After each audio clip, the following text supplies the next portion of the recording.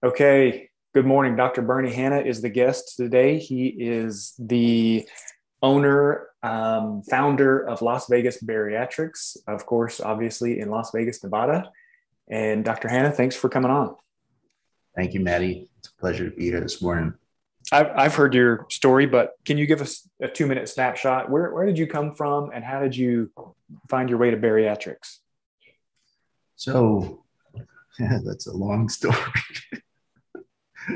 I grew up on the islands and studied in the US, did my undergrad in Florida. I did my med school training in Washington, D.C., and I did my surgical training in Washington, D.C. I came to Las Vegas 21 years ago. It was my first job. And that first job was a job with a solo practitioner who was doing trauma at the university. So I joined a practice with a solo surgeon doing trauma and general surgery. So I was a trauma surgeon here in Las Vegas at the university for about 3, 4 years. And it was filled with adrenaline, a lot of, knife and gun club. But I was not utilizing the skill that I was really passionate about, which was minimally invasive surgery, which I had excellent training at Howard University in DC. And I was just missing that. So at the time, I started, looking into bariatrics. And it was very interesting that I noticed, you save lives in different way. In trauma, I save lives every day, but this was not a choice. For bariatrics, is a choice. So I started looking into bariatrics. I started doing the courses, and just started delving into it, and I loved it. And here I am again, 18 years into it, doing bariatrics, and it's truly, truly my joy. Absolutely. And the main topic of this podcast is kind of your growth, especially over the last 12, 24 months. I think even since we were out there with you, you've grown. Can you give us a snapshot of the clinic, staff size? What's the patient population like? Yeah, it's been quite a ride. I was solo for all of these years, 17 years solo surgeon, building a bariatric practice. And building a bariatric practice is not an easy task. It really is growth built by patient referrals, reputation. And as you go through it, they say you build it, it will come. It's here. This past year and a half, even during COVID, has been like a major boom for us. And I've hired 2 surgeons in the past year, which just blows my mind. I never thought that I would even hire another surgeon because felt like I was on cruise control, Right. but the volume picked up so much. BC is just grown in this country, and many people are struggling with weight. During COVID, we have a lot of individuals that are gaining weight, and my staff in the past year and a half has doubled. I have a staff with about 20 individuals. You're talking the 2 physicians. I have a nurse practitioner and medical assistants, administrators. So it's grown quite a bit. So managing all of that has just been a different task for me, Right. but it's all very, very exciting. And also with Boost Assistance, that's just really made it blow up even with all of the marketing and website. It's been amazing. So the growth and Thank you all for of that that. has been great. Send you a Starbucks card for that shameless plug. Bang. Kate, tell us about, lots of solo bariatric surgeons around the country. And, everyone sees demand and consults, they come and they go, and it kind of goes in seasons of the year, of the economy, whatever, insurance coverages. What made you finally say, I want to bring on another surgeon? Not only that, but within the year, I'm going to bring on a second one. Was demand just, it was so strong for so long, you finally said, hey, it's not going to go down. I'm going to get somebody else in here. Yeah, I've seen that the demand is there and it's only growing. When you look at the numbers of obesity that's in your town, in the country, you realize that as a busy bariatric surgeon, you can only do so many cases a year. I mean, how many patients can you operate on? You reach critical mass really fast. The average individual surgeon is doing anywhere from 400 to 500 cases a year if they're busy. And it's difficult to reach 1,000 surgeries a year.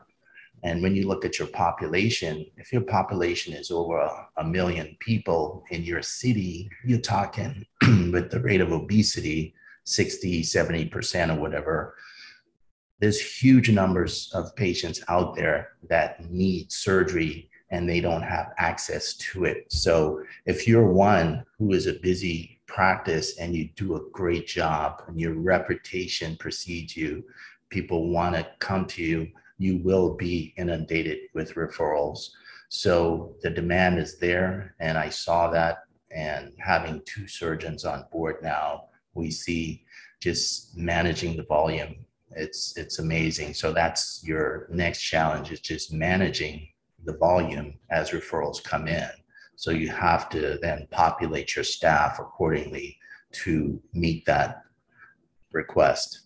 Right. And now, can you give a sense of, I mean, when you were solo practice, most of your time is spent, I mean, you're doing surgery, you're in clinic, you're doing surgery. Now the business has grown.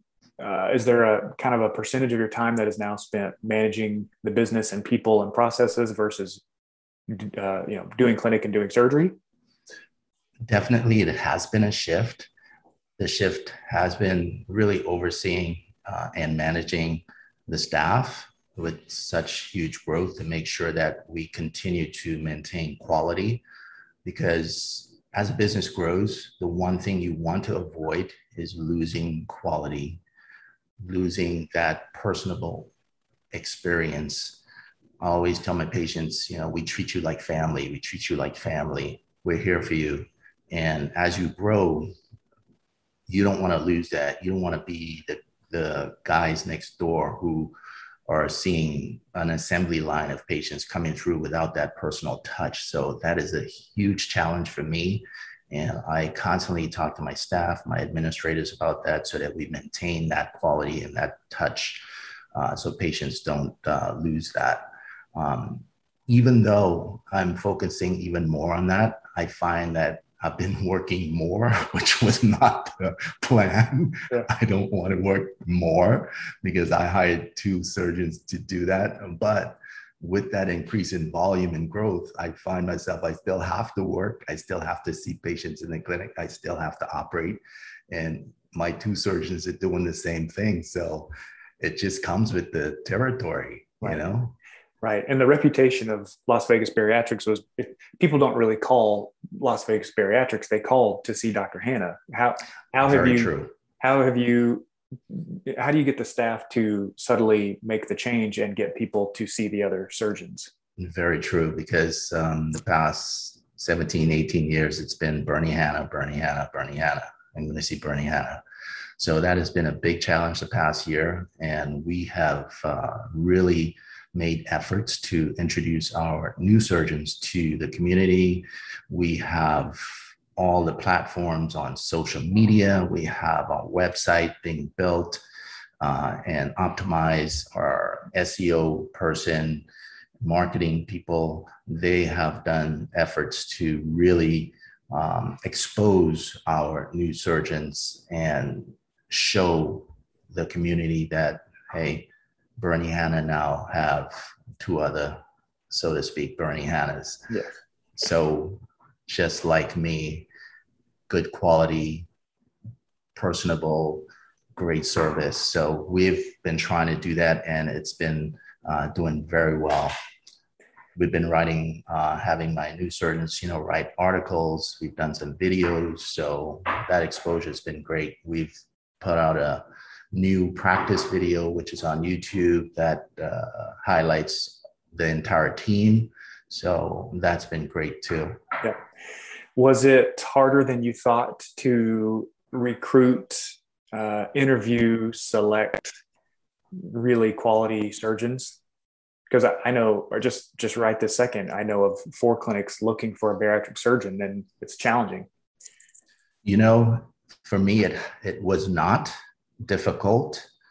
It fell in my lap. It was very interesting how it happened. The first surgeon that I hired was training locally in town. He was a chief resident. So I was introduced to him by a friend of mine who's a GI doctor, gastroenterologist, who I trained with at Howard. So we go back 20 years. And he met me one day and he's like, Bernie, you need to hire this guy. I'm like, what are you talking about? Like, you've been solo all this time. You need a surgeon to help you out now. I'm like, I'm not even thinking about this. But he came to me and said, just think about it. And we met with Morgan, Dr. Pomerantz, and it was amazing. Awesome guy. And the story is pretty interesting because he said, you have to hire this guy because his wife is our nurse practitioner. He's going to go to fellowship training and do bariatric surgery, and she's going to leave, but we want her to come back. So you have to hire him so they both come back. Nice. I mean, it's a cute and awesome story, and it worked out. So, I wasn't even looking. So on my end, I'm just lucky. But to follow that up, the next surgeon was actually someone that he met when he went to do his fellowship that he really connected with, and came back and said, Bernie, you have to hire this surgeon, Dr. Patel, because she's awesome. We connected and she wants to move to Vegas. Or, I'm like, what? Really? I just hired one person. Now you want me to hire a second one? Oh, that's great. So halfway through him being here, we started that conversation, and there it is, another surgeon on board. It just rolled that way, and thank God it was amazing that our volume was just escalating, and the numbers were picking up, that we were able to actually manage that. So it just worked out. But aside from my story, it is quite challenging, to go out and recruit and look. If you have a hospital system that can help you to try to recruit and vet someone, I'm sure, because we did look at 1 or 2 other individuals over this past year who actually reached out to us, and that was not a good fit. So I can imagine what the challenge would be, because you want to hire someone that has your mindset, and you want to think alike. You want to have the same thought process, especially when you're doing surgeries and stuff. You want to have good skill set, and it's hard to figure out a skill set and someone who does excellent work without working with them when it comes down to surgery. Yes. You want to make that decision, and it better be a great decision when that person comes on board.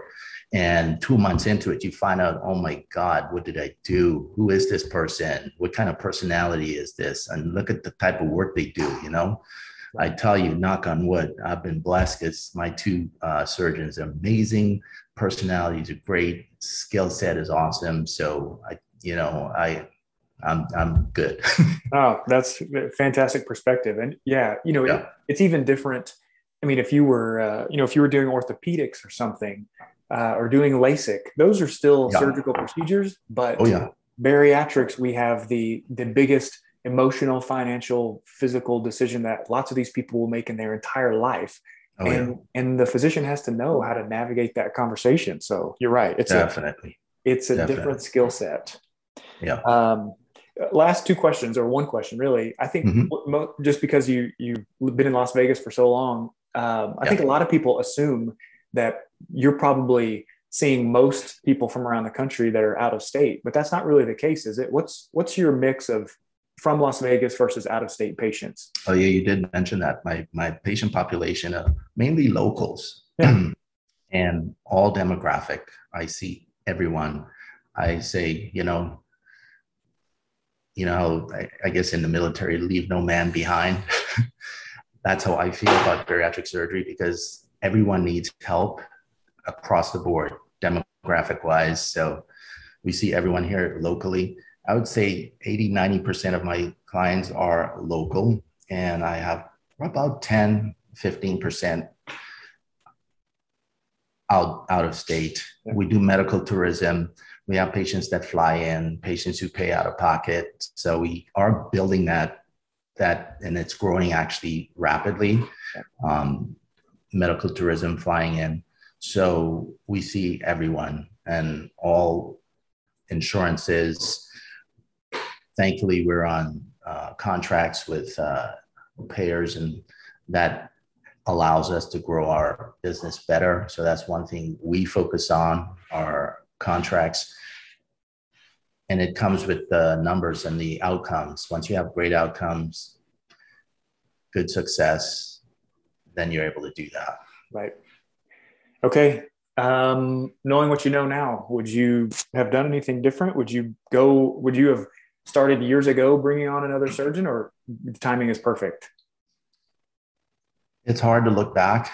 2020 is always, hindsight is always 2020, but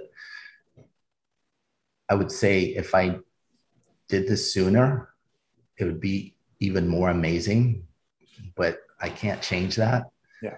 I would have liked to have done that, but it happened this way. And I believe in fate. I believe in timing, and I'm sure the timing is right because I found the right people. My team is just so amazing. I can't imagine who I would have chosen a few years back, and if it may have turned out to be a disaster. So I tell my patients that too, along the same lines. We have patients that go through this process for 3 to 6 months, or some even up to a year, getting to surgery because there are certain things that you have to do for requirements, weight loss, medical supervised diet, see the psych doc, do nutrition evaluations, all this stuff. And it's a journey. It takes time. And like now we have patients who've been in our pipeline for months and months and months. And 2 of our hospitals have canceled our surgeries because of the surge of COVID. So surgery was scheduled, say, next week, and I get a call from the hospital. Sorry, we have to cancel your lineup. So I have 8 or 9 cases for next Monday, and we have to call these patients and said, we have to cancel your surgery. Now they're all, oh my gosh, all upset. But I say, hey, it's a journey, maybe it was not your time. I know that's a story to get to this line, but maybe that just was not your day to have surgery, right? So things happen for reasons, and it will come. Your time will come. So I feel like my practice, it's arrived. This is great timing. And especially in the midst of COVID, that I was able to survive this as a solo doc and add 2 surgeons on top of it.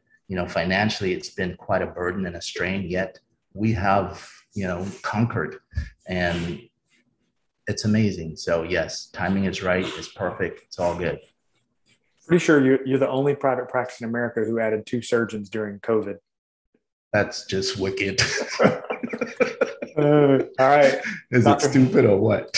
No, impeccable timing. Yeah, right. Hey, thanks for your time this morning. I'm going to stop the recording and then we'll close up. Thank you, Maddie. Appreciate it.